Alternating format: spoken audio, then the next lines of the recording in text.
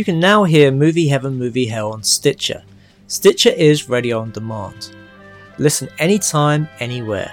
Stitcher is an award-winning free app that lets you listen to all your favourite shows, plus discover from 20,000 news, entertainment and sports shows. You can also create your own custom playlists. Stitcher is available on iOS, Android, Nook, iPad and in over 4 million car dashboards. You can stream your favourite podcasts from Stitcher. Don't have Stitcher? Download it free today at Stitcher.com or in the App Store. And please leave us a review and rating on Stitcher. Thank you.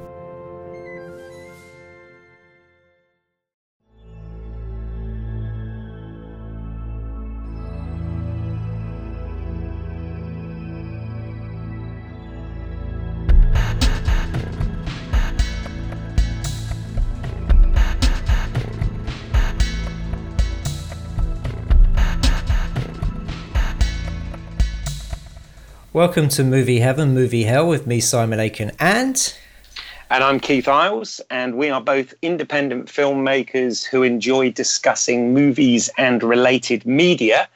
And for this special initial reactions to Star Trek Discovery episode, we're pleased to welcome a guest. We are joined by producer and Star Trek fan Pete Mealy. So welcome to the show, Pete. Thanks so much for having me on, guys.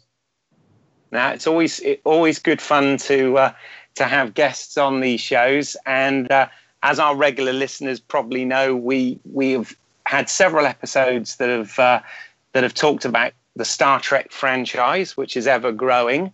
And for once, we do a lot of talking about the past, but for once we're actually in the zeitgeist of the moment because we're going to talk about something that's just recently launched. On Netflix in the last week or so.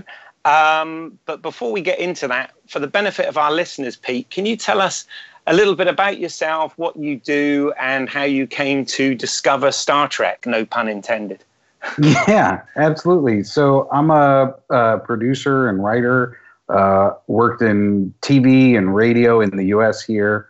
Have produced some podcasts for some different people, and really, though, I am a Star Trek fan. I couldn't tell you when Star Trek entered my life because it has always been there. I was born in the 80s amid the original series reruns, and the biggest event of my childhood was when Star Trek: The Next Generation came on the air.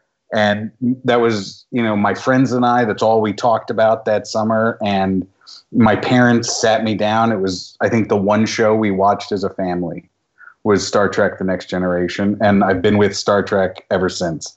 I know you, Keith, right? You said in your other podcast you would make Star Trek plays. You were always trying to produce Star Trek plays, right?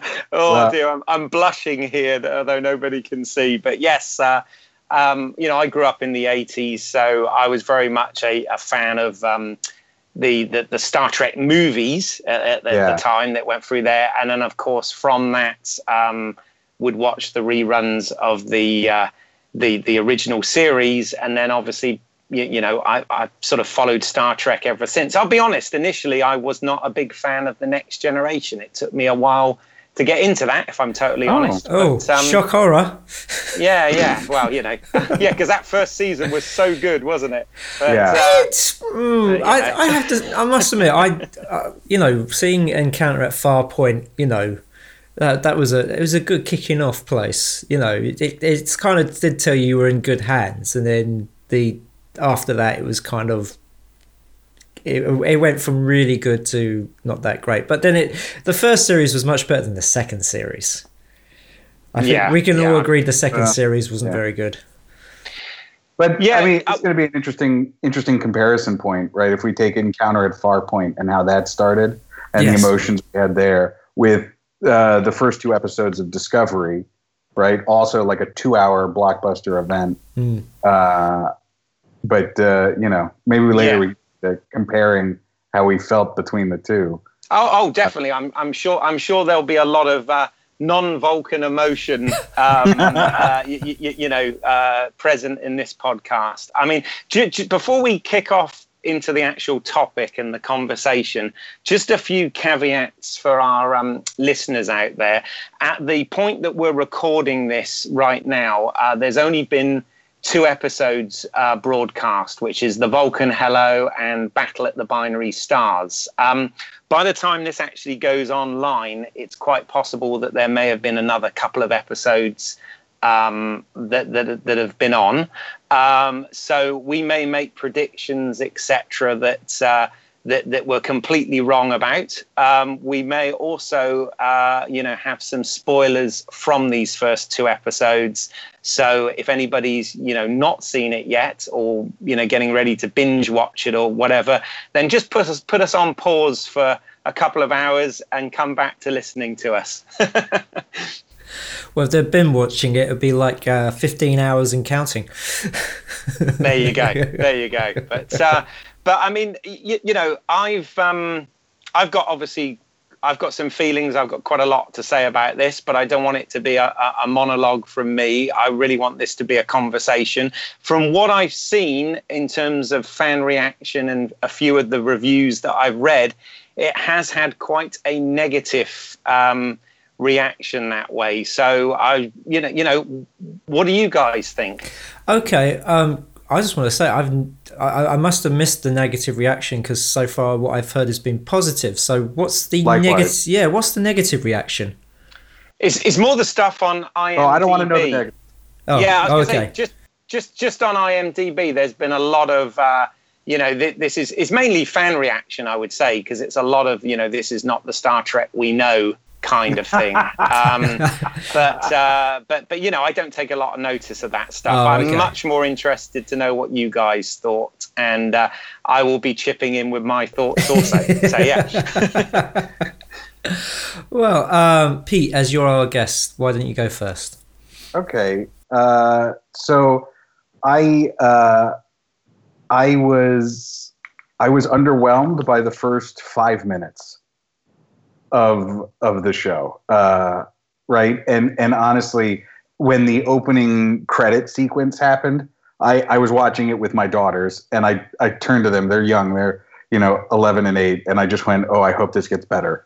And I think luckily it did. I think that the show was very good at hinting back to its predecessors and the sort of history of Trek, where it came from, right? I see overtures and like attempts to link into the culture and storylines created by Next Generation, and also the visual cues of the J.J. Abrams universe. Although this takes place before the split, if you will, right? Yes, it does. This takes place before. One of my problems with it, but we'll get there. Okay, we'll get there. Also, the audio hints back to the original. Audio is a bad word. The theme song opens similarly to the original series theme song. That's right. You get the Alexandra Courage melody at the beginning and throughout, which many of the film series has done as well. So I actually thought it was quite nice to add that. I thought that was great. Beginning, yeah. I think the opening credit sequence even harkens back to Enterprise, which, as you know, is near and dear to my heart. So I really liked that part of it, how it is very much Star Trek. And so it's hilarious to hear people say this is not the Star Trek we know and love. But I'm just going to ignore them as internet, malcontents. So I like that. I think that it set itself up to be in a great place. But one thing that it didn't have, which going back, I think that Encounter at Farpoint had, was that Encounter at Farpoint grabbed me right away and pulled me in. And I was fully invested in the world and the relationships. These 2 episodes did not do that to me. It was more like they made me interested, and maybe I'll walk over and spend some time, but I wasn't sucked in right away. And so I'm cautiously optimistic because I think there are still 13 episodes to come out. And I don't know that the series will keep me as happy as Enterprise did. Which I know is a troubling statement for many people. But I'm just going to speak my truth, okay? I'm not going to deny anything. Like, Enterprise got me from episode 1. The Next Generation had me from episode 1, but also, I was a kid. I think I was 7 when it came out, but I was fully invested. So those are my feelings. Simon, what do you think?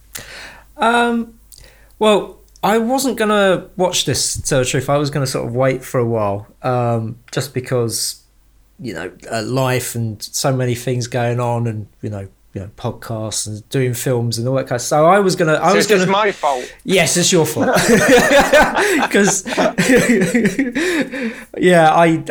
had... it's so weird to say, but the last couple of days, they've been like really long days, so I've been working all day and then going to like gigs in the evening, and so what I've been having to do is grabbing like naps here and there to sort of get me through the day. And of course yesterday I sort of watched both episodes yesterday instead of a nap.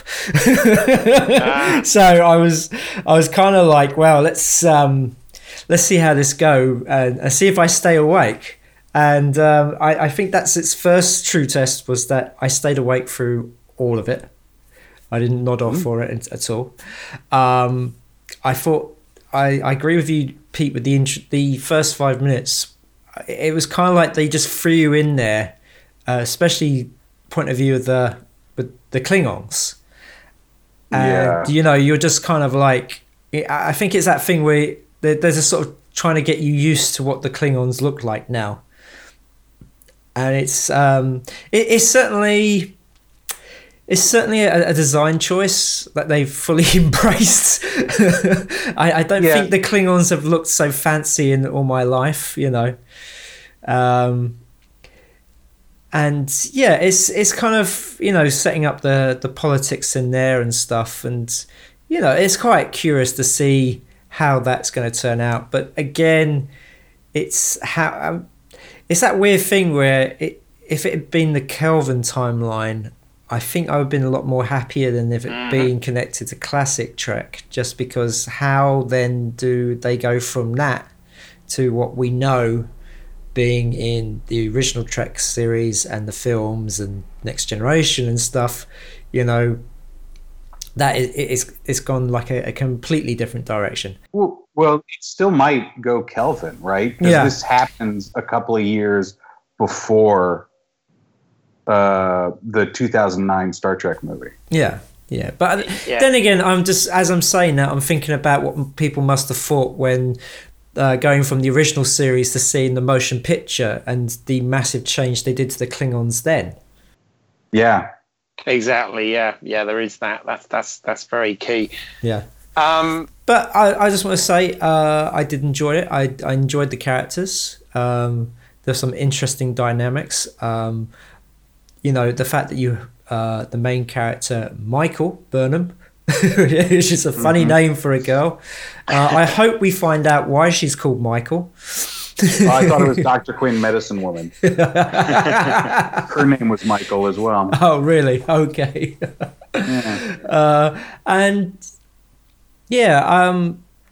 was that whole sort of the setup in the 2 episodes when they get to the binary star system and what happens, and and also the fact that she has now been spoiler, she's in prison. Yeah.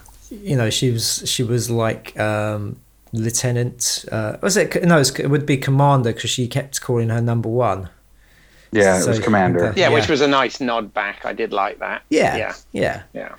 And I also liked the Doug Jones character. I thought he was he was a very good introduction, and just because he was somebody who you could tell he would do the right thing no matter what.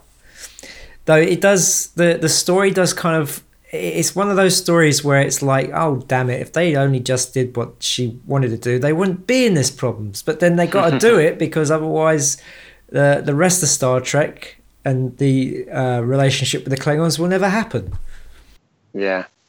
No, I agree. I actually, I had to watch this. I was absolutely itching to watch it because I just was happy that we get more Star Trek, back after, 12 years since Enterprise finished. And okay, yes, we've had, 3 movies in that time. But, it's nice to get it back on a platform where you get like a weekly dosage. So, Keith, tell the audience when you watched this. Oh God, I'm so sad. I literally watched it. I think in the US it aired on the Sunday, the what would that have been, the 24th? Am I right, Pete? Yeah. It aired because it's on CBS All Access over there. Well, actually, so in the US, the first episode actually aired on broadcast TV. Right. Okay. At 8:30, and then the second episode you could catch immediately following online. Right. Well, we get it on Netflix for the rest of the world. It's 24 hours later. So literally as soon as it came up, even though I had work the next day and, should have really been getting some rest and doing some prep for that, I couldn't help myself. I watched both episodes, back to back and, had to do it. And, a number of things sort of struck me. I mean, first of all, back to the sort of whole Enterprise chat. I remember when Enterprise came out, that also got a lot of backlash from people because they sort of said, they got this wrong and they didn't do this and and all this sort of thing. And I had a lot of fondness for Enterprise, and I was a big fan of Enterprise, and I sort of really sort of cut it some slack, and I think definitely by the time they got to like the 4th season, which sadly was the last season of that, when Rick Berman and Brannon Braga brought Manny Coto on as the showrunner, who was clearly a massive Star Trek fan of the original series, and he started sort of bringing in all these things to sort of tie it into the original series and explain why the Klingons look different, and set up what would happen with Data and reference the eugenics wars, and he did all these really clever things. And one of the things I think is that, if you like, a problem with Star Trek in general is what they always did with Next Gen and the following series was they always used to sort of go forward. It was always about, I heard George Takei interviewed once, and he said Gene Roddenberry always wanted to move forward with everything. And one of the things they've sort of become obsessed with now is going back. They've obviously done it with the movies, and they did it with Enterprise, and now they're doing it with this. And obviously that of course comes with its problems. I really enjoyed this, but my issue was I could totally buy this as a sequel to Enterprise, and if you like, a sequel to what happened with the Kelvin events in 2009 film. So I could see it as a sequel to Enterprise in the Kelvin timeline. Okay. But I have a hard job buying that 2 years before this, the events of The Cage were supposed to have happened. And then 10 years after this, the events of the original series is supposed to happen. It just doesn't seem to make sense, not just from a visual and design perspective with, uniforms and ships and sets and props and phasers and all that, but also just, I could buy that at the moment Captain Pike is teaching at the academy, which Kirk and McCoy, etc., are at, and that the Enterprise hasn't been launched yet, not for another couple of years, But to think that the Enterprise is actually out there somewhere, commanded by Pike with Spock on it, doesn't seem to fit with what this show shows, in my opinion. And maybe I'm just being too geeky about it, but you know, the design of this, everything about it matches what they've done in the, you know, what the creative team have done in the Kelvin, the J.J. Abrams movies, but doesn't seem to fit with the other. And my point about that is the creative team, some of which are the same people that worked on the Star Trek reboot movie, they went to great lengths to set up that other timeline, not to piss the hardcore fans off with the continuity, and also to give them storytelling freedom. Whereas I feel that setting this in the Prime one is actually going to restrict them more than anything. So I don't know. Am I just being sad, or do you guys concur with that? I disagree. Okay. I disagree so the small point that obviously, right, I have to agree with is, yes, the visuals of this don't match the visuals of the original series. I'm sure that there are never going to be computer discs in Star Trek Discovery, even though there were in the original series. And that's just part of you know, that's part of the illusion of storytelling, I guess, that we just have to get on board with. That we know now that we're not going to need computer discs in the future, so we don't have to write them in, because that's silly. But the one thing that I think is a key point there that you haven't ascribed to is that the Klingon hierarchy or cultural structure, as displayed here in Discovery, I think perfectly matches what the timeline and layout should be, considering the events that happened in Enterprise and considering what we know of the original series. I think that if you look at the Klingon Empire at the end of Enterprise, it's sort of shattered and rocked by this genetic mutation and augmentation crisis that happens, which is what Enterprise uses to explain the smooth-faced Klingons from the original series. But they do make it clear that in Enterprise that not all Klingons are going to suffer this mutation. That it will make them, the more aggressive, the people with this mutation. That's not to say that other Klingons aren't warrior. Am I going too nerdy here? I don't know, but I'm just going to keep going. Not at all. This is great. Okay, keep going.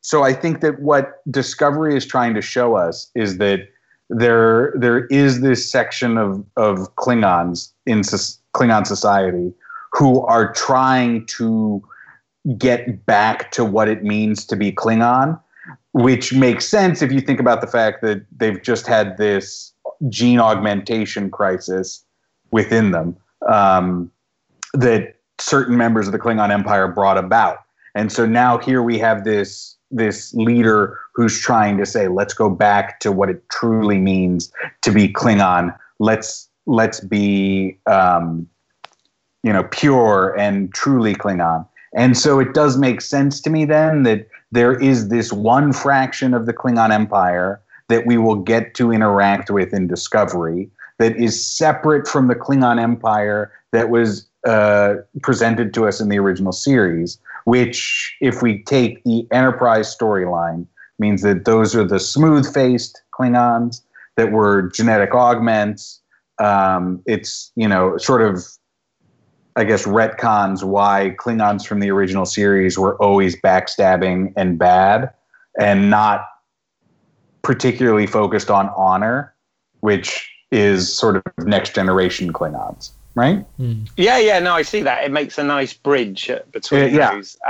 The only thing with the Klingons' design, and again, I'm being nerdy, and of course I understand why these things change, but when they had in the second episode, when they had the holograms from the other 24 houses of Klingons appear, I wish that they'd had a few sort of hairy long-haired, bearded Klingons within that, like we've come used to in the Star Trek movies and the Next Generation, etc. Because the look of the Klingons in this almost, to me, felt like the look of the Klingons in Star Trek Into Darkness. Again, the Kelvin timeline look, and I'm happy with the fact that there are Klingons we haven't seen, and there's different houses and whatever, but as just a little sort of a tip of the hat to the fans, I really wish that they'd sort of stuck a hairy Klingon in there, because you think about it, all of the series we've had and the movies and even the original series, they were portrayed as having beards and stuff, and now they've kind of gone to this sort of bald type Klingon design, and I don't know, I just kind of found that a bit because even Enterprise, which pilot episode starts, Broken Bow starts with, the Enterprise's first mission being to return a Klingon back to its home world. And again, they were the Klingons that we'd seen, the Worf type Klingon that we'd seen from the movies and the other series. So I was a sort of bit puzzled. As on one hand, I understand why they've changed the design. I kind of think they could have compromised slightly and maybe stuck a couple in there in the background for good measure. I don't know. Am I being sad? No, actually, I think that would have been really smart to do. I do agree with you, right? Like, it's easier to say like, oh, well, just like people have different faces and different bone structures, Klingons don't all need to look the same with, the same sort of ridge pattern and hair. And so it would have made sense that, you have one house that looks like a redesign, an original redesign Klingon. But then I also think like, well, it's in the reality of it, the people doing the makeup felt like they had to put their own spin on it. And they, wanted to give Klingons a new look just for this, which I don't know if I agree with, but I'm willing to accept as part of the visuals, right? Like the way that there aren't push buttons and there are LCD display screens. Yeah. But Enterprise at least tried. I mean, I'll give Enterprise got a lot of stick, but I think design-wise, Enterprise, again, considering it was made 35 years after the original series, and technology in our own world had moved on. It was obviously supposed to be set 100 years before. That they did a good job at sort of straddling that line, which it seems to me with this new show, which I do enjoy. So I'm not slagging it completely, but what I'm saying is they seem to have completely ignored that now and gone another way and not explained it in the way that the newer movies have done. But well, I'm going to say this. I think a lot of the people involved in this this TV series is not beholden to Gene Roddenberry like they were up to Enterprise, because you always had the teams who worked with or under Gene Roddenberry, and they were always sort of wanting to beholden to his vision.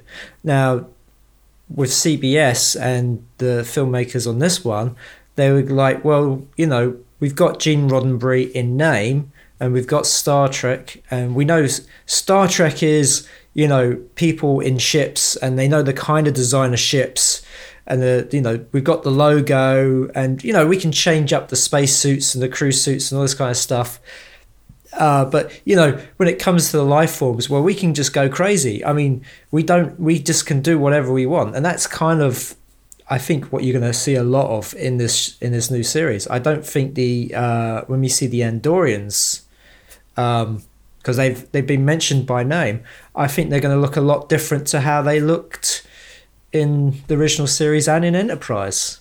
You see, which I have to say that makes me slightly sad, because the thing is, I've got anything that's external, i.e., narrative, photography, editing, music, all of that stuff, and of where they go with stories, I really don't mind. But the internal stuff, the continuity, the timeline, the chronology, the design, the technology and whatever, I always have a bit more of a a problem with, and this is again about defending Enterprise. I think Enterprise got a hell of a load of shit for this, and Rick Berman and Brannon Braga got really, hauled over the coals by fans about this.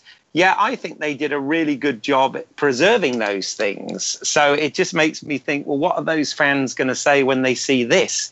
Because this looks, very J.J. Abrams to me, and understandably, Or how about the fact that all of the communications now seem to be via hologram, including holograms that interact with the surroundings? That was one of the things that I didn't enjoy. Did you catch that Sarek sits on the table in Michael's? I did, yes. And I went, hang on. Hey. Well, actually, while we're on the subject of Sarek, let's just talk about that real quick. So Spock then in the infamous Star Trek V, that line he says about how I do not often discuss the past, right? Well, no shit, because not only didn't he mention that he had a half Vulcan brother, but he also failed to mention that he also had an adoptive human sister as well. And they've got to have grown up at the same time because they're approximately the same age, right, at this point. So, again, even Vulcan looked like the J.J. Abrams, those pods where they do the, which was inspired by Star Trek 4, where they do the, the math questions and training and everything. But it felt like that. But again, it's like, what's your thoughts on? I like this character, Michael Burnham. I think she does a great job of playing her.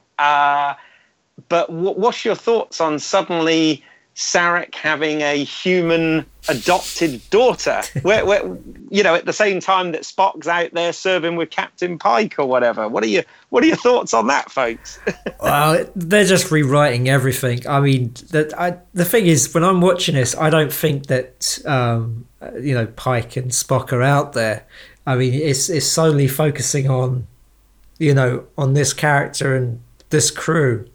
So, it works the story. They needed an Obi-Wan Kenobi character, and they've got it in Sarek.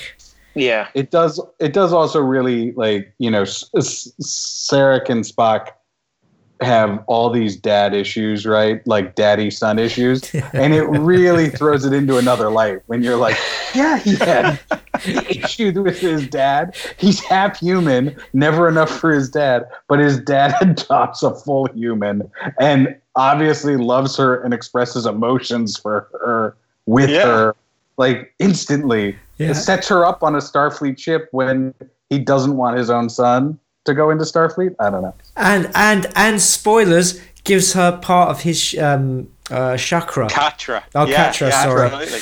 Yeah. Which, if you go back to Next Generation, Spock says, I never had the pleasure, I never mind melded with my father. So he never had that connection. And then he mind melds with Picard to get part of his father's Katra. So Sarek was just going around leaving that everywhere, wasn't he? There's going to be loads of people popping out the woodwork going, oh, I speak to Sarek too. Yeah, he was putting it about a bit, wasn't he? Clearly. I'll tell you what, on the subject of Sarek as well, and again, this is just one of my sort of nerdy, geeky things, but as an actor, I would always love to have been in Star Trek, right? But as a filmmaker, there's always things I think, if I was doing it, I'd have done it this way. And I know sort of 8 years have passed or whatever, and this is supposed to be a couple of years beforehand as well. But I think it would have been really cool if they'd got Ben Cross to put on the wig and ears again and come back as Sarek. Again, that would link it to the Kelvin timeline. But I just think that would have been a nice touch, rather than having a third actor portraying Sarek. Although James Frain's doing a great job so far, so I'm certainly not knocking him. It's just, again, a little thing I would have liked as a wink would have been to get Ben Cross in there with those ears on again. I absolutely agree. So what do you guys think about the Star Wars-fication of Star Trek? because it's clearly Star Wars is now having a big effect on it. I mean, just the fact that I refer to Sarek as being Obi-Wan Kenobi in this series, you can see they're clearly taking beats from Star Wars, where originally they were chalk and cheese. Well, I would say that actually one of the things that I loved about Discovery was that I feel like it is very Roddenberry in that it tried, the Michelle. Sorry, no. Oh crap! I didn't bother to learn the captain's name because she's already dead. But Michelle Yeoh's character. Michelle Yeoh's character, Georgie, I think. Yeah. Or I think Gregory. It was Captain Giorgio or something Giorgio, like that. yeah. Something like that. She does something that you're never going to see in Star Wars, which is let's make peace, right? Mm-hmm. Let's find the middle ground. The Admiral comes out and says, let's find the middle ground. Star Wars has always been for me just a simple good against bad fight without that sort of the narrative of let's both become better and let's both rise above this fight. Yeah. But it's interesting that in this series so far, they've shown that point of view has ended in ruin, because the both characters who have that point of view are both killed off, and the one character who says no, let's attack them, okay, she's been punished within the Federation, but she's going to live on to fight another day. I guess I have great hopes that the allegory that this season is going to, refer to, and sort of like the original series, is the sort of the current issue in the world, right? Of hate versus inclusiveness, and how do we live in a world where there are people who are going to spread hate and isolationism? How do we make this world a better place? And so that is like the under theme that I picked up from the 2 episodes that I find really interesting. And I saw in these episodes what I feel like is the right message, which, might be my own personal hangups there. But, and so I truly hope that they develop that more as the story goes on, that the way to combat isolationism and hate is not with force and with anger, but with acceptance. And yes, it does mean that you lose fights, you get killed. But if more of you pick up the torch and keep going, then everyone is better off in the end. Yes, but I mean, this is the problem that Star Trek Discovery has as a series, is that you ultimately know where the destination is, the final point, because we know that there's a Cold War between the Federation and the Klingons. There's the neutral zone, and then there's and then we know that the peace comes because the fact that the Klingons need help from their power moon for being destroyed. And so you know that I guess the goal of Discovery is setting up the neutral zone.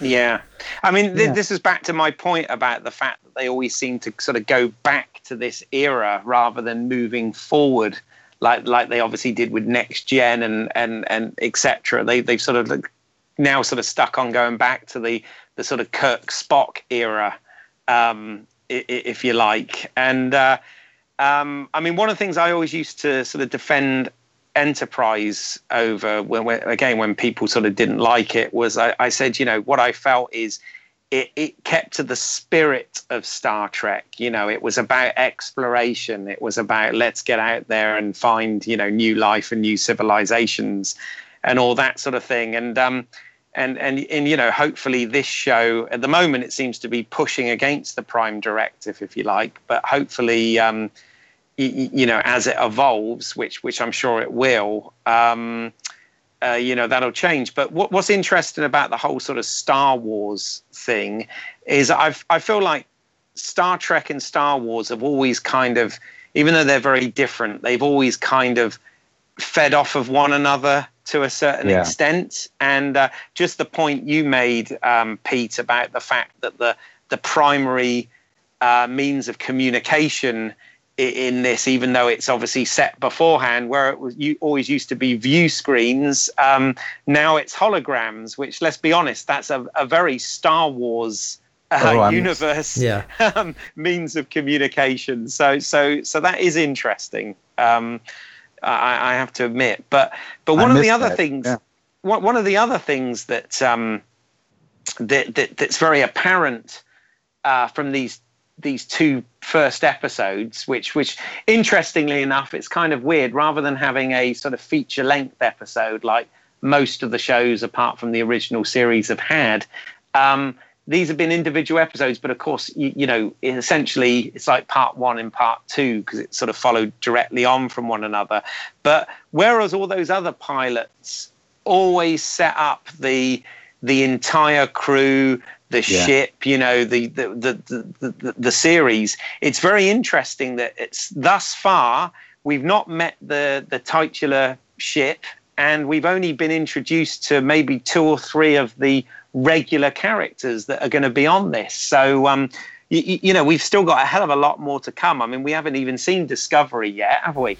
No, but this is the whole thing about this series. This is the first time we're getting a Star Trek series where every episode leads into the next one. So it's not episodic. It's not like you can drop into this, series at any point. You have to watch it from beginning to end. At the end of it, it's going to be like a 15-hour movie. Yeah. Which is great. I love that idea. I mean, Star Trek Enterprise kind of experimented with this in the 3rd season, didn't they? With that whole Xindi arc and whatever. But obviously, that's kind of where TV is in general now, particularly on a platform like Netflix or whatever. It's less episodic, like Star Trek has always been, and much more of a sort of serialized drama, really, isn't it? But But apparently I know they hinted at this with in Star Trek Beyond with revealing that Sulu was in a same-sex relationship and whatever. But I've read that we're supposed to be having a sort of first openly gay character as well in this, but I'm not aware that we've actually met that person yet. Have we in these first 2 episodes? No, no. Yeah. No. I mean, the end of the day, there's so much going on. There wasn't time to get to know the characters properly outside of our main character. We've met our first officer, who's going to be our lead, haven't we? And we've met, Doug Jones's alien character. Is it Saru, or I don't know. I can't remember how you pronounce it. But and they seem to have a very interesting relationship. They've definitely got that sort of. Different sides of the same coin type thing going on there with Michelle Yeoh was kind of providing that balance. It was almost, for a minute I thought that was going to be the triad of Kirk, Spock and McCoy relationship. I thought it was going to be Michelle Yeoh, Berman and Saru, but obviously it's not going to go that way, as we found out. It's amazing that they did it so well, right? Like, these 3 had such great play and such an interesting relationship. There's like 3 minutes where they're all on the bridge together and talking. I loved, and then you find out, and I was so hoping that would be more of the series, and it is most definitely not going to be more of the series. Yeah. I know it was a bit of a.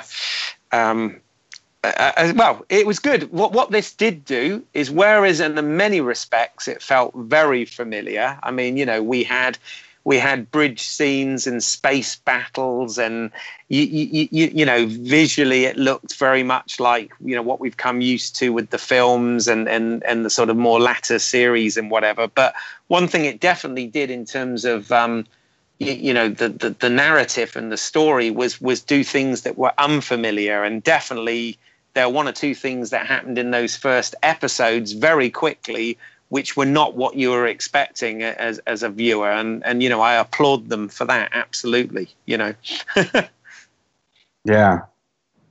One of the things I thought also was quite interesting was, and again, I've sort of done a bit of research to try and find out a bit more about this, but what are your thoughts on the fact that Brian Fuller actually left the series? I tried not to read too much going in because I was worried, and I just wanted to be able to enjoy I wanted to be able to enjoy what was presented to me without having to go into a lot of backstory. And so I have tried to read some articles about it now that I've watched the 2 episodes.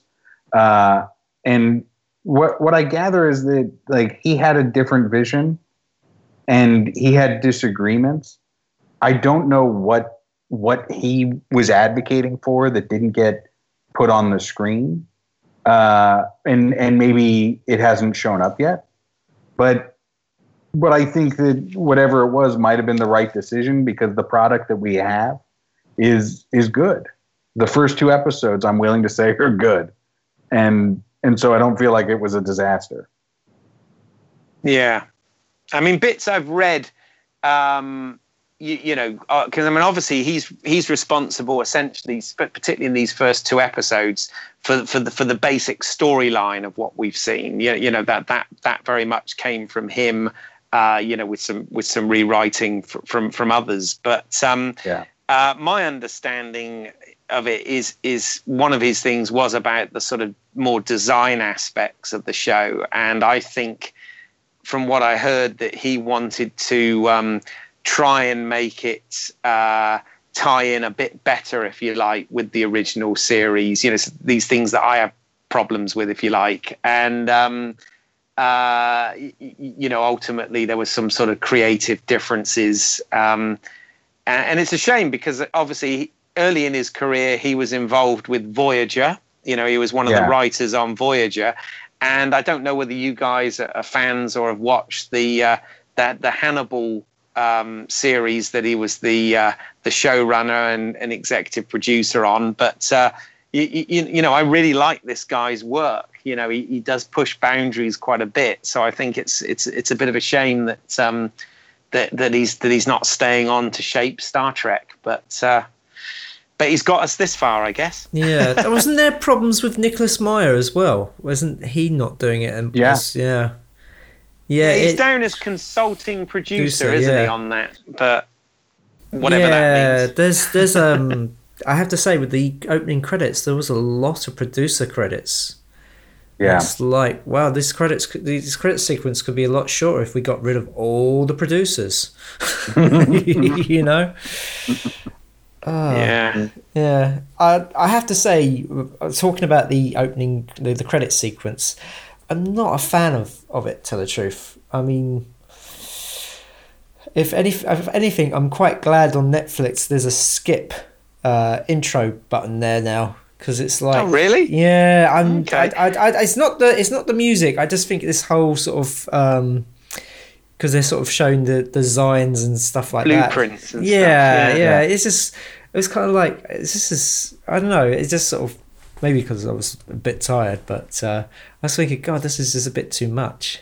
Well, I mean, credit sequences have always been a Star Trek thing in a time now where, because of time restrictions and stuff, where, very few shows get a proper credit sequence anymore. They're usually just a sort of, logo, and then it's credits over the action, as it were. So, I think it's quite nice that we get a theme and credits, and they did, as you said, Pete. They kind of reminded me in a little way of the sort of Enterprise credits, where they had the sort of man's exploration through the years, right the way up to First Contact, wasn't it? It's the history of exploration. The history of exploration, absolutely. But I mean, I didn't have a problem with that, I have to say, and I liked the use of the theme music. And just to go to the other end, I loved it. I loved it. Probably because they are reminiscent to me of of Enterprise. They are a departure from your other Star Trek credit sequences, which have always been these animated or computer generated, scenic shots, for lack of a better word, of spaceships going through nebulas and planets circling suns. And especially the Voyager credits were very much like that, weren't they? Yeah, actually, the Voyager credits I saw, somebody gave me a copy of the original computer graphics before, like 6 months before the series went to air. So those were the first things I saw of Voyager, and I just remember loving them. But now I think it's great that we have this other way to present Star Trek, and hopefully, I'm being selfish here, but hopefully people will get used to these credits for Discovery and then stop hating Enterprise so much. Yes, yeah. No, I know I know where you're going with that one. Yeah. But I mean, one of the things, again, this was one of the things. The look of this, to me, so feels like the Kelvin universe. I mean, even the phasers, I could totally buy that these were a precursor to the flippy phasers that we get in the reboot films. But I guess one of the I don't know whether one of the reasons they've done that is to try and stop story restrictions in case they make more movies or whatever, and have them sort of concurrently in the same time space. But I don't know. That's a niggle of mine. If you like, my head canon wants to believe that this is in the Kelvin timeline, and I'm cool with it.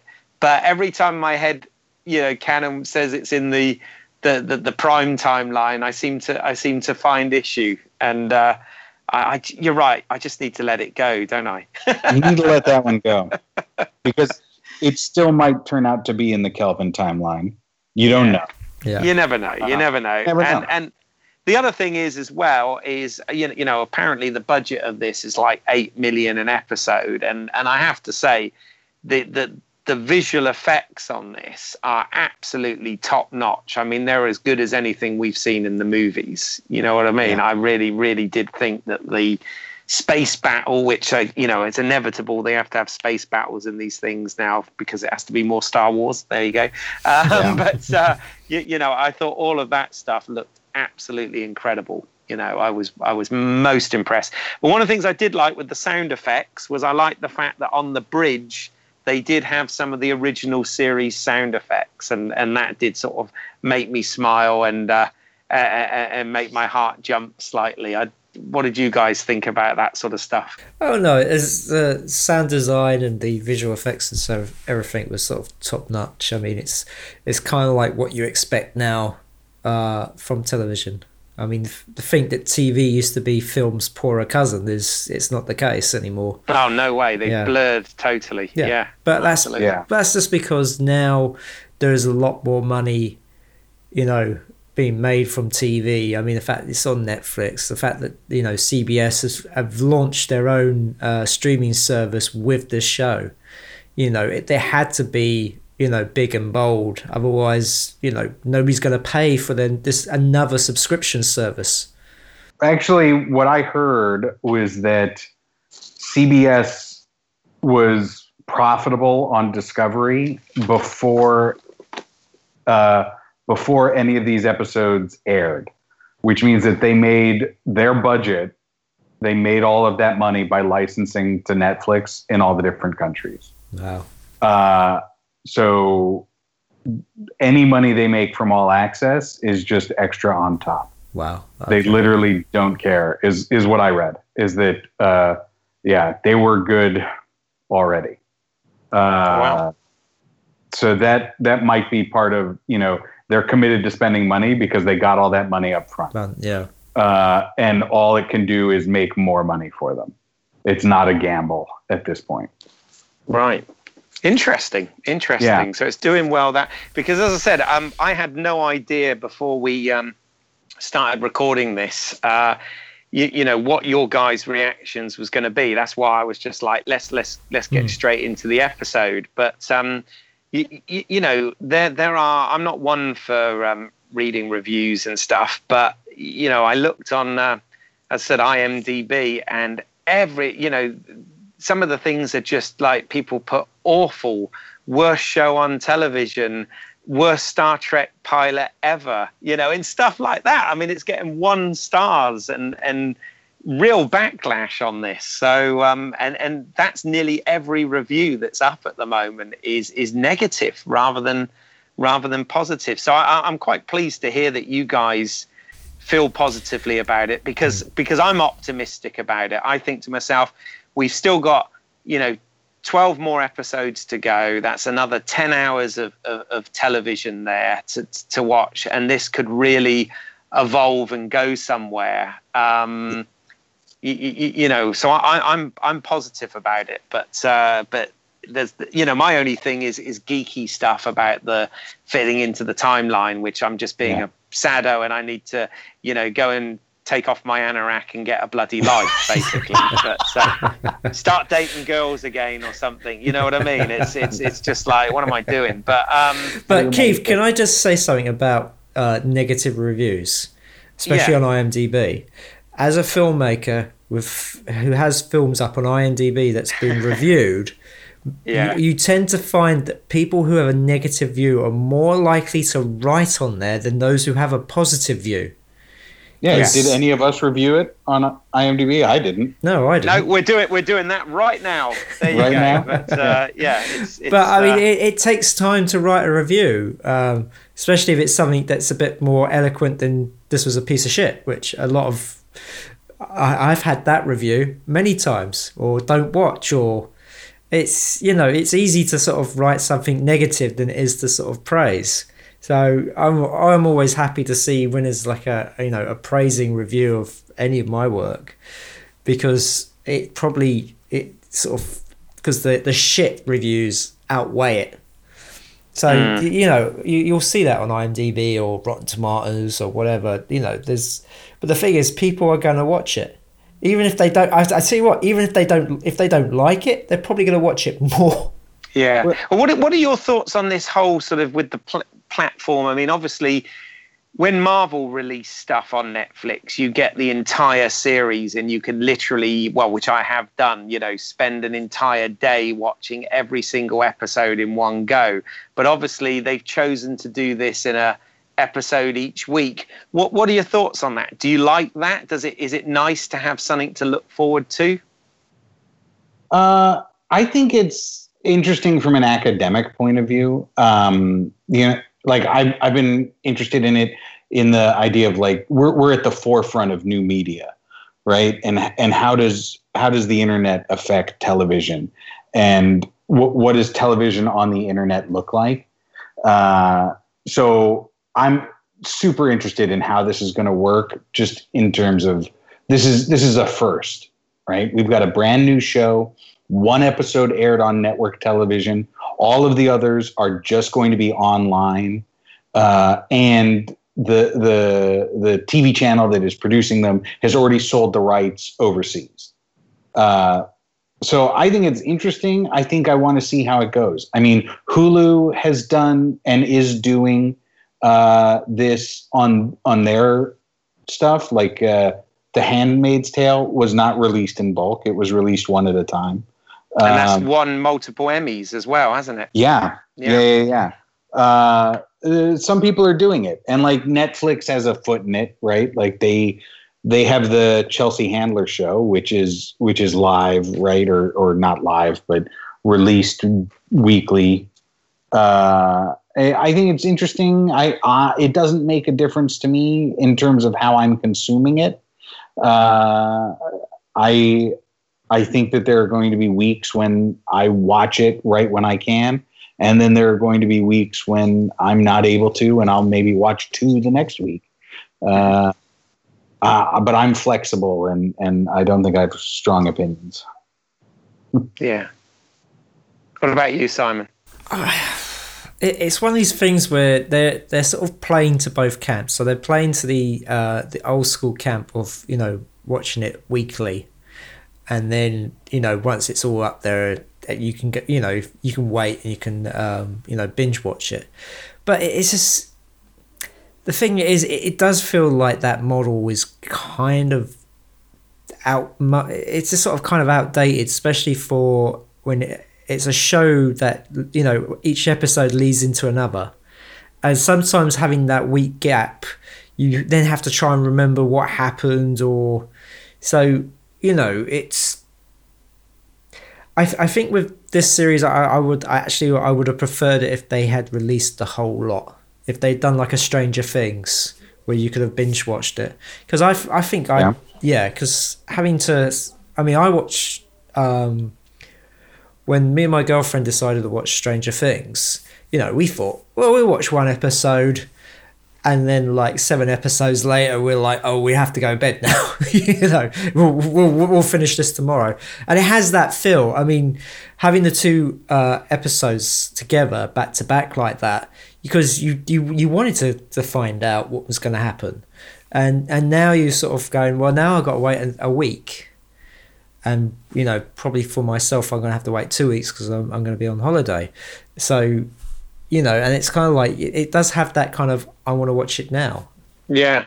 Yeah. Yeah. You have to wait a week to meet the right captain, right? Yeah. You exactly. have to wait a week to meet the actual Discovery.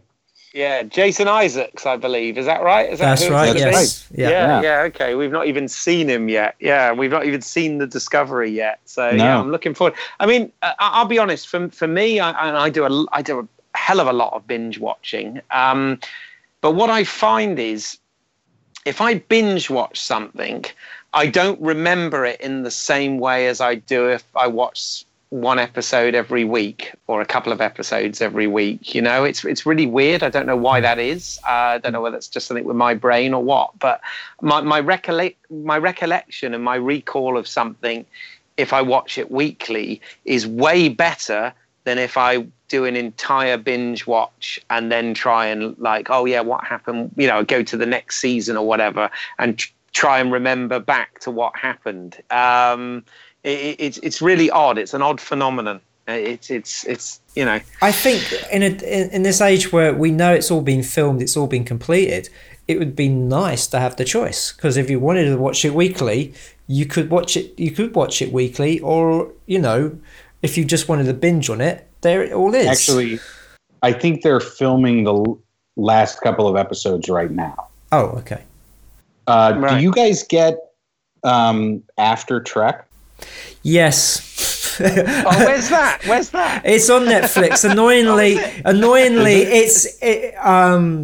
it goes straight into, if you're watching on Netflix, it pops up, and if you don't press a button, or, you know, it autoplays. Does it? That never happened with me. Oh, okay. Well, maybe they've just maybe it's just too early. Maybe it's just been added, but I know it's there, but I tend not to watch those kind of shows. I mean, because it's just, I don't know. I'm not a fan of that kind of programming. We have a lot of it over in the UK. It's like shows like Strictly Come Dancing. All our sort of reality TV shows have the sort of sister show, you know. And for some of them, like Strictly, they're on during the week. They're like 30-minute episodes during the week between the main episodes of the show. Oh. Yeah. Bloody hell, I can't believe that on a Star Trek podcast, Strictly Come Dancing has been mentioned. What the hell? It's the only example. Infinite diversity and infinite combinations, gentlemen. Oh, there you go. Well, I mean, of course, you've got like the Talking Dead. You've got... Talking Bad. Talking Bad, isn't it? Yeah, I mean, was it Lost that originally started that kind of concept where they would talk about the show afterwards? Well, actually, interestingly, I've got kind of a saddo answer to that, because one of the things I was going to say about the binge watching versus weekly is, I was going to say, like 15 years ago, when 24 was on. We had it on the BBC here initially, And every single week, it would be on a Sunday night, I'd tune in, I'd switch off my mobile phone. Nobody dared ring me because I was, and at the end of every episode, when that clock counter went up, I just could not wait to the next episode and knew I had a whole week to wait. And I kind of liked that in some respects. But immediately after that show, there was a show called Pure 24, which was exactly that. It was hosted by a lovely woman. I'm trying to think of her name. Tasmin's. I can't remember her full name, but it would be a show that would chat about 24 and sometimes have guests on or recorded interviews for behind the scenes, and they would speculate what was going to happen next week, and they'd discuss the episode, which is exactly what they do in things like Talking Dead and Talking Bad and all of those sorts of shows. So I don't know whether it originated here with that or whether that's just coincidence. But I remember I used to tune into that show where it used to come on straight after the episode of 24, and I used to love it. Tamsin Sylvester. I wonder what happened to Tamsin Sylvester. There you go. Yeah, isn't Google a wonderful thing? I love it. Yes. Yeah. That was exactly that sort of format. Did they have one for Dexter as well, or am I imagining that? Well, Dexter would have been on, maybe in the BBC, but in the US it was on a Prime cable, and I don't think they did. Yeah, I love Dexter. That's another show I was a big fan of, Dexter, but there you go. But sorry, back to Star Trek then. Sorry, one question I've got for you guys. So the first episode, the Vulcan Hello, right? And obviously, Berman talks to Saavik about how, they dealt with the first contact with Klingons back in the... And, the Vulcans... The solution was that the Vulcans fired on them, right? But I don't know, was that a logical thing to do? I did kind of... my head canon was kind of thinking, is that... Do I like that? I don't know. What do you guys think about that? Well, I mean, that wasn't the first contact scenario. What happened was that they had met them and their ship was destroyed. So the logical thing is, if you're going up against a warring race, that every time you see them, it's better to shoot first than to shoot last. Right. Yeah. Okay. For me, it was sound logic. It was also... It did strike me as very Vulcan in that, here we have a problem. What do? We get rid of it. Right. So, it's logical when you look at it that way. Yeah. No, good point. Yeah. Yeah. I mean, also, come on, remember your Enterprise, right? The Vulcans were in a peace treaty with the Andorians, and yet still we're spying on them. And, yes. We're still overly militaristic. This is very true. Yeah. In fact, this series, I think, it's fair to say, owes Enterprise an incredible amount, right? Because again, because Enterprise, let's be honest, that is the child that's not liked out of the Star Trek TV family. I mean, everybody always blames it as being the death of Star Trek, which really winds me up when people say that. But Rick Berman and Brannon Braga, have had a lot of flack about Enterprise. Yet I think Enterprise did a lot of things really well. And as I said, it makes me laugh that in the Kelvin timeline, Enterprise is actually the only one that officially exists now, which is kind of a take that haters. But Yeah. And didn't the ship in this look a lot like the ship from Enterprise? It did. Shenzhou, yeah. Was it the Shenzhou? Yeah, the Shenzhou, it did look like... Well, put it this way, I can totally buy that it's a successor of the NX-01 ship from 105 years earlier or whatever. So, yeah, it makes sense. Didn't they reference in this that the Shinzo is an older model ship? That's right, yes. In the second episode, she says it's an old ship. It's an old ship. I was like, God, it looks fucking newer than Voyager, but there you go.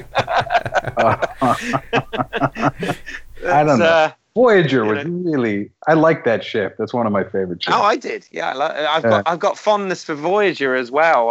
That's another show that gets a lot of flack. But gets a lot of...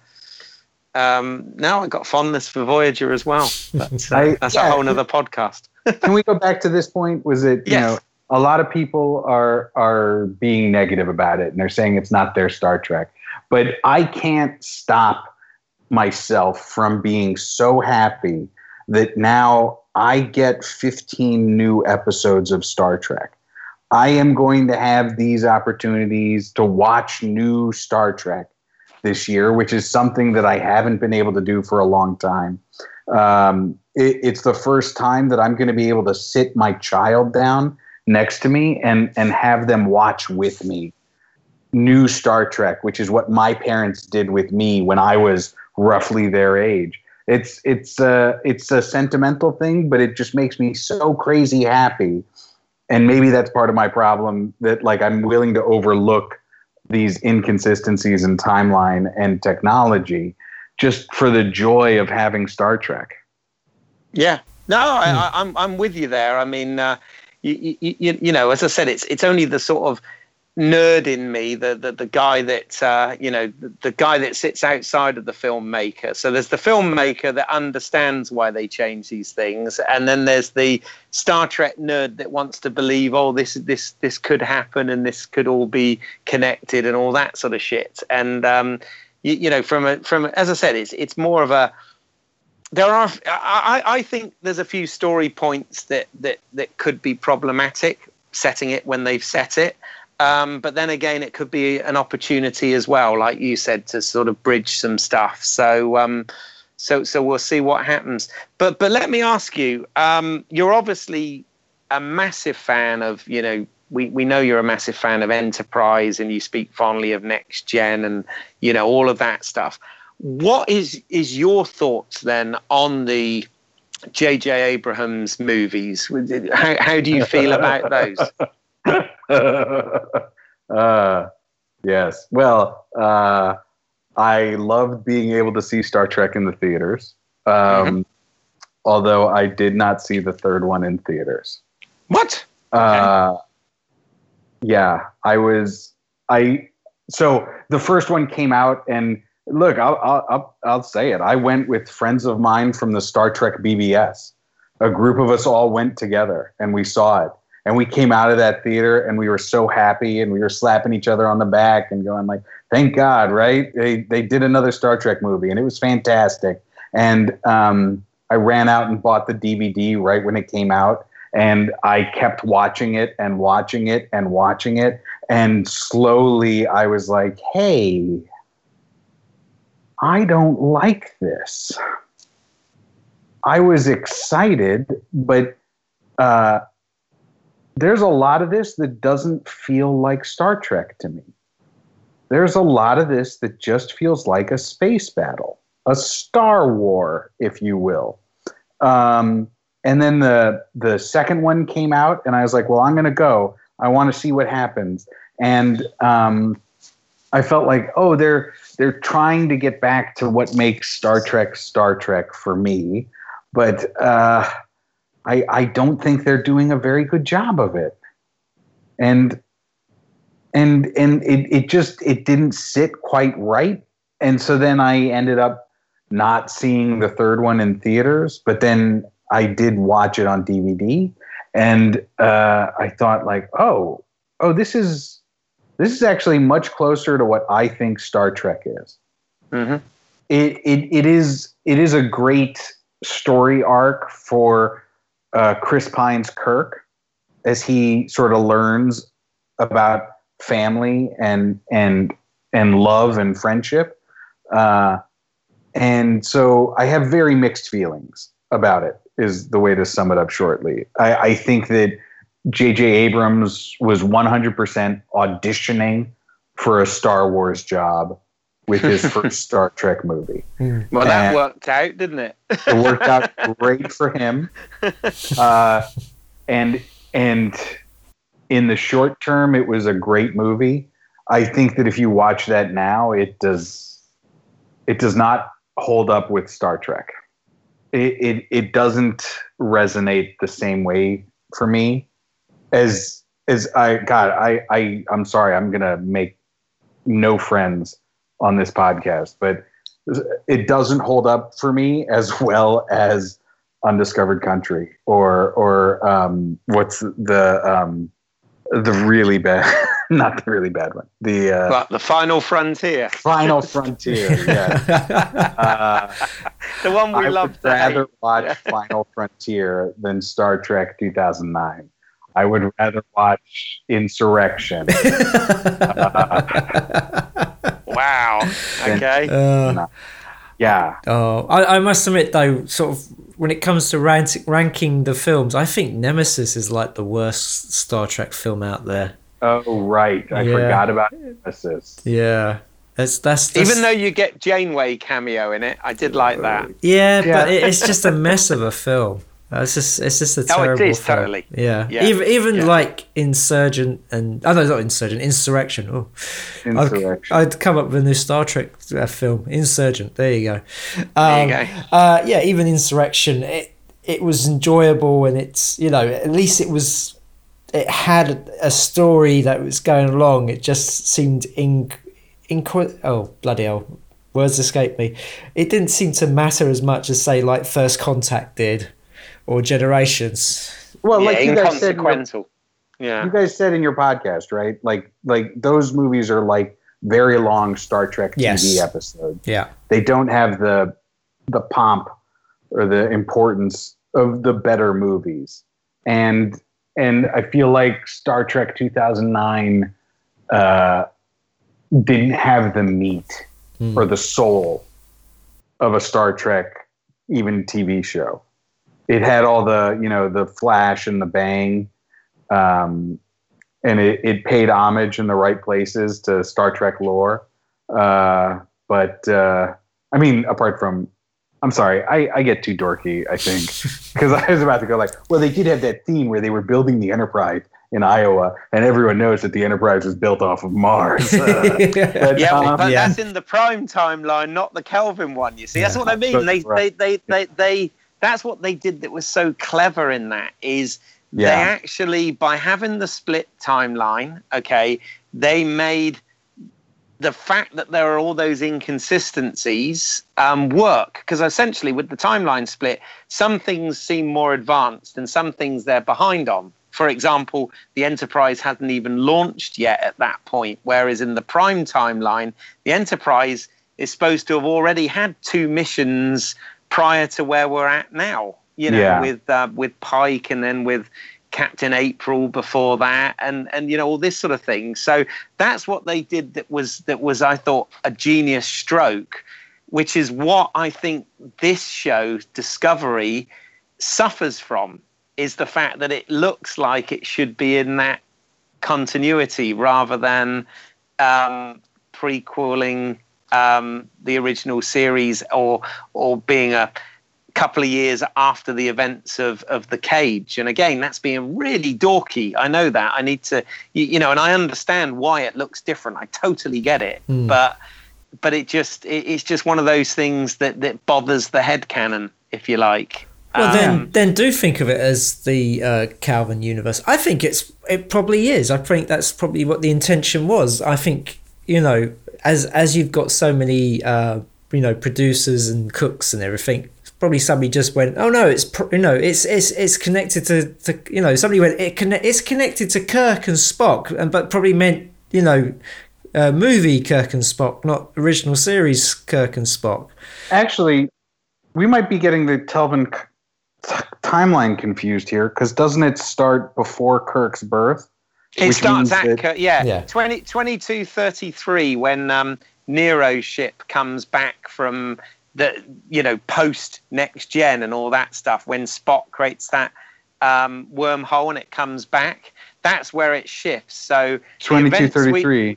Which is when Kirk's father dies on board the Kelvin. That's when it's changed. So up to this point now, there's about 22, 23 years of history different from what would have been. So the Cage wouldn't have happened because Pike would still be on Earth teaching at the academy, where he finds Kirk in the bar and all that stuff. Yeah. So that's why this to me feels like it would totally fit into that from both a design point of view, but also just from a a continuity point of view in general, whereas both the design and the story continuity doesn't seem to fit, where they just say, oh, well, this is before Kirk and the Enterprise, because technically the Enterprise is supposed to be out there with Spock on it, and Captain Pike as commander. And I'm saying this as somebody, I've got to admit, I sound like an absolute Star Trek nerd here, right? But I'm not an aficionado by any means. And what I mean by that is there is no Star Trek series, apart from possibly Enterprise, where I've seen every single episode. I have seen. That's ridiculous, though. Yeah, why haven't you fixed that? Well, you have. I know you went and sat down and watched everything for a summer, didn't you? A whole summer or something. I watched, which is amazing. But no, I mean, I'm an aficionado of the movies, all of the movies, and there are episodes of Star Trek that I have watched, multiple times through the whole history of Star Trek, from the original through Next Gen, Voyager, Enterprise, everything. But I'm saying these things bother me, and I'm not saying it as somebody that knows every single beat and character development of Star Trek. But, I understand the basic chronology, the basic timeline, and the sort of continuity. And Discovery does not seem to fit where it's supposed to. Although I take your point about the Klingon stuff, and I think that absolutely works, although they look wrong. Different. Infinite diversity and infinite combination. There you go. Yeah. It's all about Vulcan philosophy. Yeah. It's all about Vulcan philosophy. I think, though, that Discovery, we don't know if it's in the Kelvin timeline or not. Because it's just that they're saying it's not. But this are they is true. saying we don't know. Well, apparently all the write-ups are saying it's not. Yeah, everything. If you look on like Wikipedia or whatever, and even on IMDb, which we know is always 100% correct, right? Always. It actually makes a point in the notes of saying this takes place in the prime timeline and not the rebooted Kelvin continuity. So then that is weird. And I think the reason behind it is, obviously, I know it's all owned by Paramount, but essentially, CBS have the TV side, and I guess Bad Robot or whatever have the film side. And I guess if there's going to be future films, they're worried about restricting themselves with stories in case they clash somewhere, I guess. But the complete opposite as to why they created the timeline in the Kelvin timeline in the first place. But it's I think the uniforms look cool. They're an evolution of the Enterprise uniforms, is the way I look at it, and I like them actually. They look good. I thought they looked great. I think. I always like seeing a two-piece uniform because that means the actors are more comfortable. Right. Yes. The Next Gen. Yes. The Next Gen one piece. The changes in season 3. Yeah. So I was pleased to see that. I think the collar looks interesting. I think the subtle color changes between piping, or however you want to say it, the accents, right? Some are gold, some are silver. Some are bronze. Yeah, bronze. Yeah. I like it. I like all of the visuals. I think the visuals do pull off the Kelvin timeline, even though it's not in the Kelvin timeline. Yeah. So what do you guys think? What are you hoping to see in this series? What do you think they're gonna pull out the bag?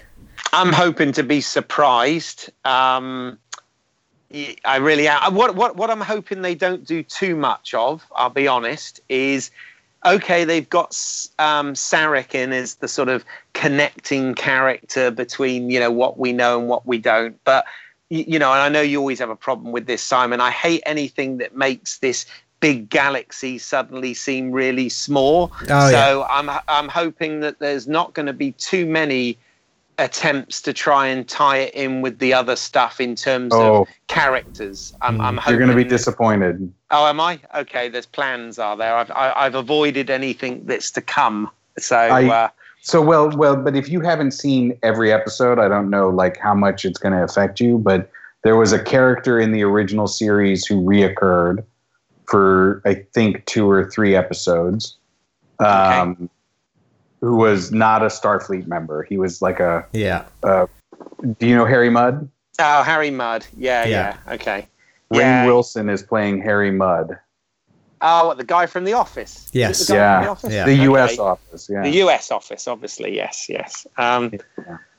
Okay, yes, I don't know. I the Sarek thing is one thing, but I want this show to sort of live and breathe on its own and be its own Star Trek, and I don't really want there to be too many.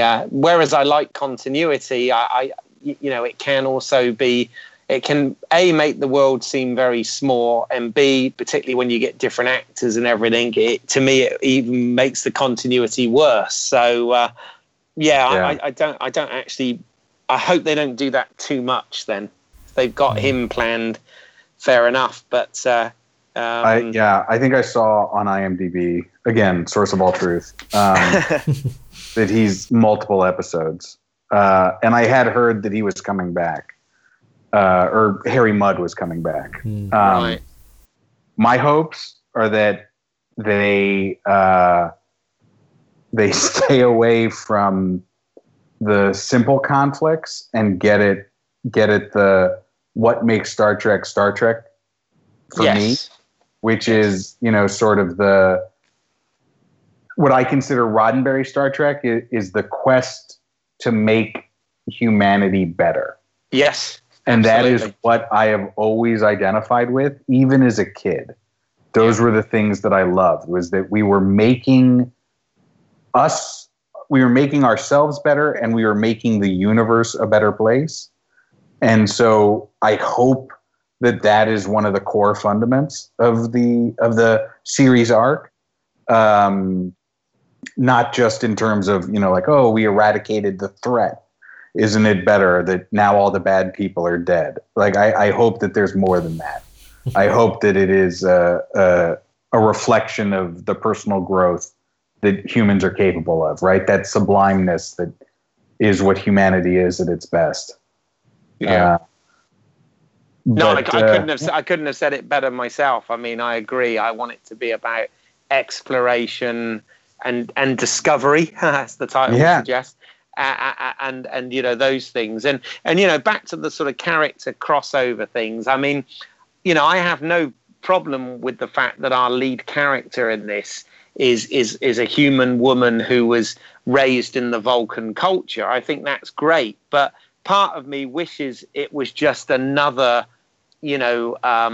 Vulcan ambassador or whatever that she was raised by, and that it didn't have to be Sarek. It's like, it's like that they had to go there, didn't they? It's like, okay, fair enough, but I would have loved if they'd played off of T'Pring or T'Pol, right? Some of the classic Vulcan religious leaders, I guess is the term I'd use. Right? Actually, wouldn't that have been amazing if because T'Pol technically could still be alive as a Vulcan, right? Because of their longer age span or whatever. So wouldn't it have been cool if it had been her and they got Jolene Blaylock back? That would have been amazing. and what's her name from the original series? T'Pring? Yeah, T'Pring, who is no, not T'Pring. T'Pau. Do you mean T'Pau? Yeah. T'Pau. Okay. Right, T'Pau, who is also in Enterprise, is like the Vulcan spiritual leader. I forgot. Yeah, that was a Manny Koto thing, wasn't it? In the fourth season. If they had instead of going Sarek, who already has a lot going for him, if they had used her, right, that character, I think that would have been way more interesting. Yeah. It's it is what it is. But it is what it is. Yeah, that's. What about you, Simon? Have you got any hopes for this? Well, I'm hoping, and I doubt they're going to do it, but I'm hoping that they're going to take a trip to the Dark Universe. The Mirror Universe. Yes. Okay. I could not disagree. Oh, okay. Well, I've always sort of been a fan of the Mirror Universe, and funny enough, one of my favorite episodes of Enterprise was when Mirror Darkly. Yeah. Mirror Darkly. Yeah. One of my least favorites. Oh, okay.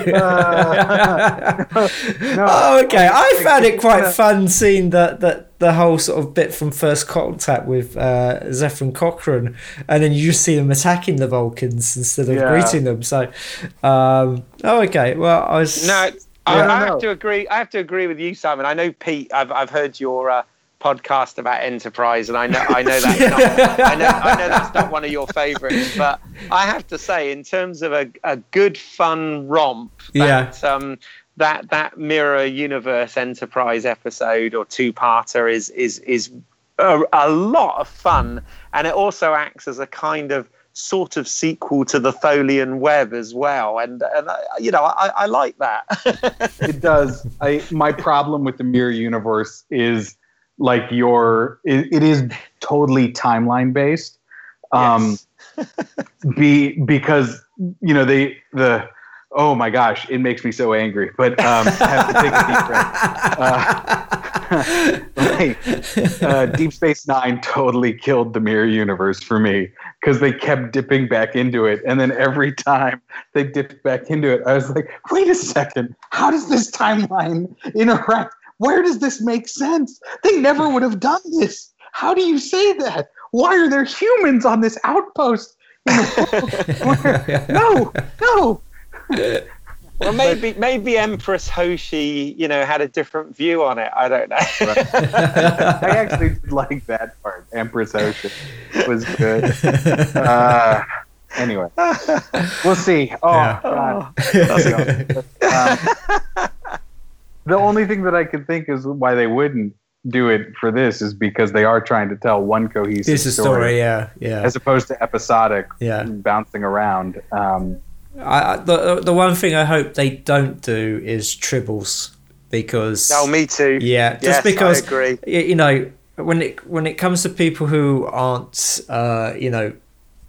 big fans of Star Trek, tribbles is that one thing that they go, oh yeah, the little fairy things. We all know that. I mean. Hence why they're used in the films, and if anybody outside of had never seen a Star Trek episode in their life, we're thinking, well, what's this little furry thing? Yeah. Well, don't get me that was the whole thing with the super blood. Oh, so yes. Don't even get me started. That's the thing in the Calvin the Calvin timeline. Nobody can die now because they've got that's true. Yeah. But, I hope they don't bring tribbles into this. We've had enough troubles with tribbles, Yeah, I agree. Yeah. Although I worry that with Klingons being a main part of this, somebody in that writer's room is going to pitch, like, no, and then we beam over some tribbles, and we get all these shots of these big, scary Klingons not liking tribbles. Oh, I hope not. I will not be happy. But I mean, part of me, oh God, it's like they've had to go back, there with Klingons, yet again. But it looks like they're going to use it as a, as a proper story point, and a gap in what we've had in the history. So that's fair enough. As I said, I just wish they'd thrown a couple of hairy Klingons in there for good measure, but there you go, they didn't. Still time. If they were going to really do it, they should throw in a smooth-faced Klingon, and there you go, right, like a TOS Klingon and a Worf type Klingon. Yeah. Instead, we got a Into Darkness type Klingon because there was some similarities. I know it's not exactly the same, but there was definitely some similarities there. And I quite like the idea of them using the the Klingon language throughout and doing subtitles instead of the usual sort of suspending your disbelief and believing that they're talking Klingon when they're all speaking in English, Yeah. Again, they can do these things now. They can. We're more open to subtitles, right? Yeah. As a viewing populace. I hope we find out more about that lady who had a computer for a head. Well, yeah, actually, good. I'm so glad you mentioned that, because that was something I was thinking about that I'd forgotten to bring up as well. Yeah, what was all that? There was like a sort of, was that supposed to be like a sort of precursor to artificial life, i.e. data type life that comes much later? Was that supposed to be like a really early robot or something? No. It looked like human hands. Yeah. You know what I noticed was that three people on the bridge had mechanical implants, is what it looked like. There was the one guy who had the band around his head, and then there was the guy with the blue face had like a bolt in the back of his neck, and then the computer head lady. It seemed like a really weird choice that they threw in there and then didn't go into any further. It stems from the films again. It stems from the Kelvin Timeline films, because they've had characters like that on the bridge. They're just been thrown there without any rhyme or reason. There's no backstory to them. They're just there, and so it's just another race of aliens that just happen to be on the bridge. But did they have a woman with a TV for a head? I don't remember that. No, they had the guy with the three arms, who was a throwback to the animated series. Yeah, I mean, there's been similar things where they've been augmented with some sort of technology, or they say that's the future. That's going to happen. In our society. Already people are getting near field communication chips inserted in their wrists and stuff like that for payments and all those sort of weird things. So that's quite possible in 250 years time, I suppose. It's like, why not? But I mean, but I just wanted to say, but I mean, from your point of view, you're sort of latching onto this sort of character, this sort of just a bit player who may never appear again in any other episode. It's like, oh wow, what's happening? Is this a race, or is this a human that's being augmented? But they're never going to go into it. It's just a alien to have on the bridge that's different from everything else. Yeah, it's just accepted like everyone, which is what Star Trek's all about. So I know, but my point being is it's not that they've been accepted on the bridge. It's just that it's something cool to have, but there isn't a reason for it to be there. Right. Yeah, I noticed they even had the red on that person's head screen thing. They had the Red Alert logo from the motion picture. Yeah. So I thought, oh, nice. I like that. I always like those little design things. Yeah, but that was stupid. Why would you have a Red Alert on somebody's face and not in the? I mean, what if you weren't on the bridge looking at that person? How the hell would you know it was Red Alert? Yeah, there you go. You gotta do a little communicator tour. It's like, hey, what's on your face right now? yeah. Is it dinner time? I could come out with all sorts of crude jokes related to that, but I'm not going to go there. What was I going to say? So obviously, we've got quite geeky, and if some of our listeners may have tuned out already. Who knows? So I'm going to ask you then, Pete, as a Star Trek fan, and I think we can go there. The animated series, is that to you? Is that officially part of the Star Trek canon or not? Yeah, to me it is. I mean, it was produced with Roddenberry's oversight, like other Star Trek. I know that, again, people don't like it because, it's not the Star Trek that I know. And I fully subscribe to the infinite diversity and infinite combinations, like I've said numerous times. And so if Gene Roddenberry signs off on it, then it's okay by me. And he produced it. It was part of it. I consider a lot of the novelizations canon, right? If you got it produced under Star Trek, it's Star Trek. It might not be your Star Trek. And I say that right to the people listening who didn't like it. It might not be yours. I know for me, Deep Space Nine is not my Star Trek. It doesn't speak to me. It doesn't fill me with the joy that other Star Treks do. But I watched it. I don't know that I'll watch it again. I've watched the animated series. I don't know that I'll watch it again. But the stories that it told, I still have in my mind and I can still recall. And the stories that they told still affect the stories of Star Trek and the timeline of Star Trek. I think the animated series was actually really cool because they were able to do things that you couldn't do in TV at that time. Yeah, right? like three-armed aliens. And have a three-armed alien on the bridge, right? Yeah. Which was a great depth to the storytelling, you know?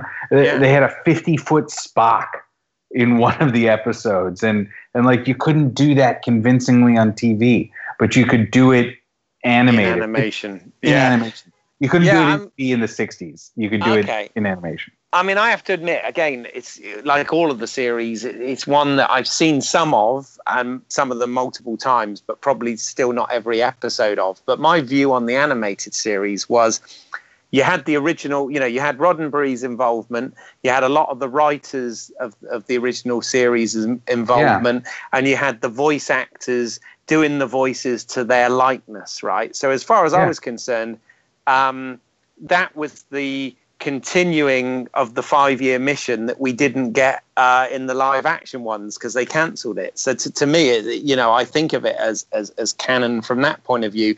The thing that I think is quite spooky and spooky in a really sad way now is the only character that wasn't present in the animated series, to my knowledge anyway, was Chekhov.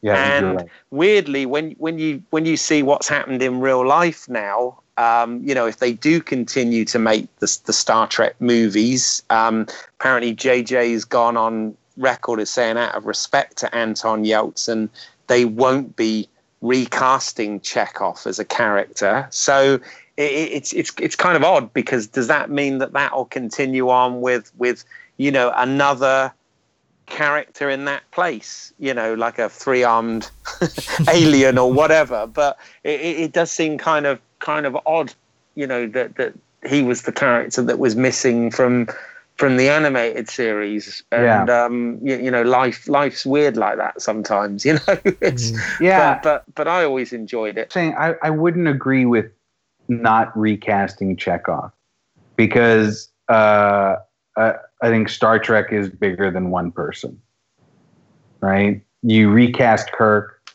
you recast, you know, all of the original series actors when you redid it. You move between different Sareks, right? And I think it's okay to recast a character. And I think that it's a disservice to the story, and possibly even a disservice to what I can't remember his name now, that actor who died. Anton Yelchin. Yeah. Anton Yelchin, right? And it was a horrible actor. Great actor. And it wasn't anything like, you know, that it, right? He just got out of his car and his car rolled back on him, right? Very sad. It was a freak accident. And I think that it doesn't service the story to cut out this character, and you, I think, dishonor his memory by not continuing the character. But I don't know. Maybe I'm wrong. Well, maybe they will. I don't know. I just thought I'd read somewhere, again, probably on IMDb, that JJ had said that they, because obviously he's continuing to produce these films, even though he's obviously Mr. Star Wars now. To go back to the animated series, I think, have you seen that episode of Next Generation where the devil shows up to claim the planet as her own? Oh, yes, I remember that episode. Right? Yeah. And then they find that, anyway, The animated series did kind of a version on that where they went and found the Devil's Planet. And it is a better episode than that Star Trek Next Generation episode. It is an episode that I think of all the time in terms of morals and meanings. And it was an animated episode for a kids' TV show. Wow, right? Okay. Is the devil supposed to exist in Roddenberry's Star Trek universe? Because I thought religion was kind of not a thing. Or have I got that wrong? Well, so religion is not much of a thing, but then, he had to put it in some of the original series episodes to appease the CBS overlords. But the devil in the animated series goes, yeah, I was just a guy, right? I'm just a being. I'm not human. But I was ascribed all of these things, and then stuff formed up around me. But this is who I am. Okay, because I know Roddenberry didn't like, what does God need with a starship? But then nor did a lot of people, but there you go. Yeah. Well, Simon. I would recommend watching it. It's all on Netflix. It's all on CBS All Access if you're paying for it in the US. Right. Go watch it. Fair enough. Simon, I've got to ask you, I mean, you've been quiet there, but for you, Deep Space Nine is your Star Trek, right? Yes, am I right? That's actually your favourite one. Oh, that's my favourite. It's probably the one I've seen the least of, to be fair. Right. But it's the one that I've out of the sort of Next Generation series of shows I've seen the most. I've seen it 3 times all the way through. All the way through? All the way through, yeah. And for me, what I originally enjoyed about it was the fact that the crew didn't go off to another world. They were there, having to deal with all these sort of, all the politics of this world that they were, I guess, in guardianship of, or, helping to get them to move into the Federation. They had the whole discovery of the wormhole, and then you also had the fact that they were on this space station that was alien to them, and wasn't in the best of health, and there was a lot of things left over from when the Kardashians. The Kardashian. Oh God, I fucking saying Kardashians. The Cardassians were there. Wow, nearly. They're both evil. But I was gonna. One of my most popular tweets was 7 seasons in, and I can't tell these Kardashians apart. Talking about DS9, and everyone thought that I had misspelled Kardashians. Yeah. But yeah, I mean, and. I also like the fact for once we got to see a war take place in the Star Trek universe with the Dominion War, and that's right. You had that whole Jem'Hadar arc or whatever. Yes, is that right? That's right. Yeah, with the founders and the Jem'Hadar, and there was Dominion War. Yeah, I mean there was a bit of paranoia that came into the Star Trek universe that wasn't there before. The fact that anybody could be replaced and be a changeling, I mean, the fact that they did start doing the whole sort of thing, blood tests, where they would cut themselves and let the blood drip onto a table to show that they were human. So I always found it very interesting. And yeah, there was, I was also a fan of Babylon 5 at the time. And I think, just thinking about it now, I think definitely Babylon 5 for the first 4 series was probably a superior series to Deep Space Nine, but I just enjoyed the characters and the interactions and stuff, and the fact that it was in the Star Trek universe. But I mean, for me, Deep Space Nine was my Star Trek. That was when I was the height of my being I would say I was a Trekkie. When that series was on, that was sort of... you can always be a Trekkie. You don't have to take yourself out. Oh, no, I was like serious Trekkie. I mean, I was collecting all the figures and reading loads of books, and I actually bought most of Deep Space Nine on VHS, as well as a lot of Voyager on VHS. Because that was the way to get it early without having to wait for it to come on TV. Oh, because you were in the UK, yeah? Yeah. You mean, Yes, yeah, we had. You had to get now we all get everything at the same time, but definitely growing up, I always find this when we're talking about films and where we were when they were out, and it never seems to always match up with when the films were released. But then I realised that in the UK, quite often we could get things a year or two later than they were originally aired in the US, and that was the norm. Back then, which seems, any millennials listening to this will be like, what? You didn't have it instantly? What's going on? And then we had to wait a year for it to come out on VHS. Exactly. Yeah. None of this 2 month stuff or whatever it is nowadays on average. But you'd have to wait a long time. You wouldn't get simultaneous releases of anything. So it was I grew a up in different Asia, so I had the same problem. Right. Okay. So fair enough. Yeah, I moved to the US in 1995. Okay, fair enough. Yeah. I was living out there at that point. So, but that's a whole nother story.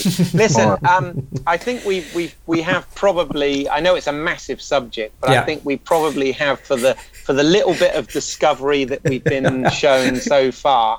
We've probably thrashed it to death here. So we have. We're actually longer than the 2 episodes combined. Hey, there you go. There you go. What we always crave for on Movie Heaven, Movie Hell. There you have it. But really, really do appreciate you joining us from the US, Pete, to share your thoughts on this. And I think everything you had to say essentially was very positive. When it, I feared it might go the other way. I don't know. But just judging on some of the comments that I'd read on, as I said, on IMDb.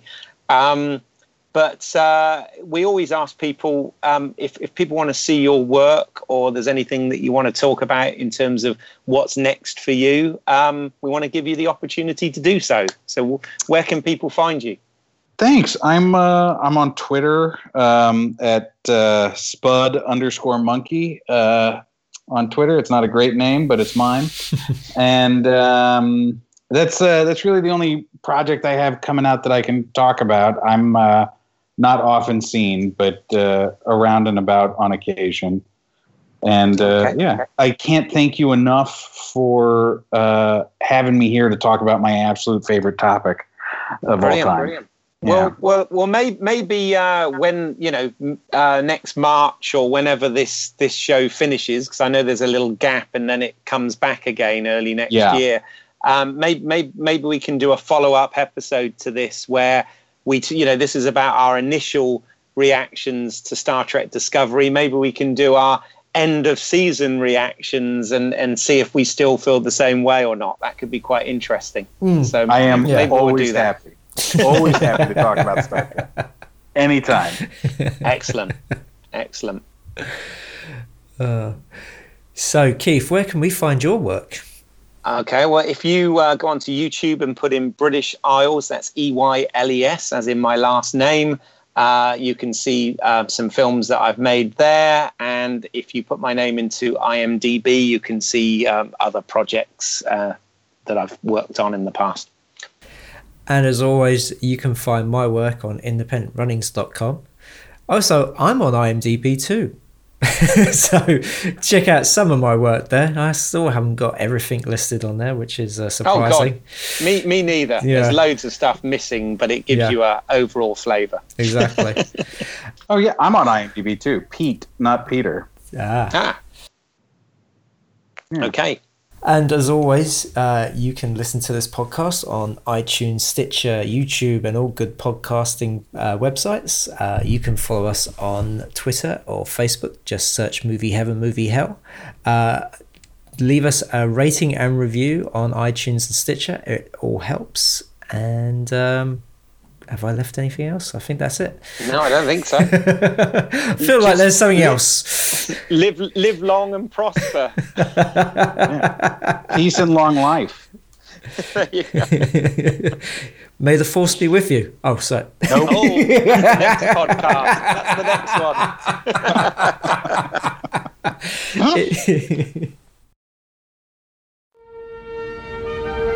Space, the final frontier. These are the voyages of the Starship Enterprise.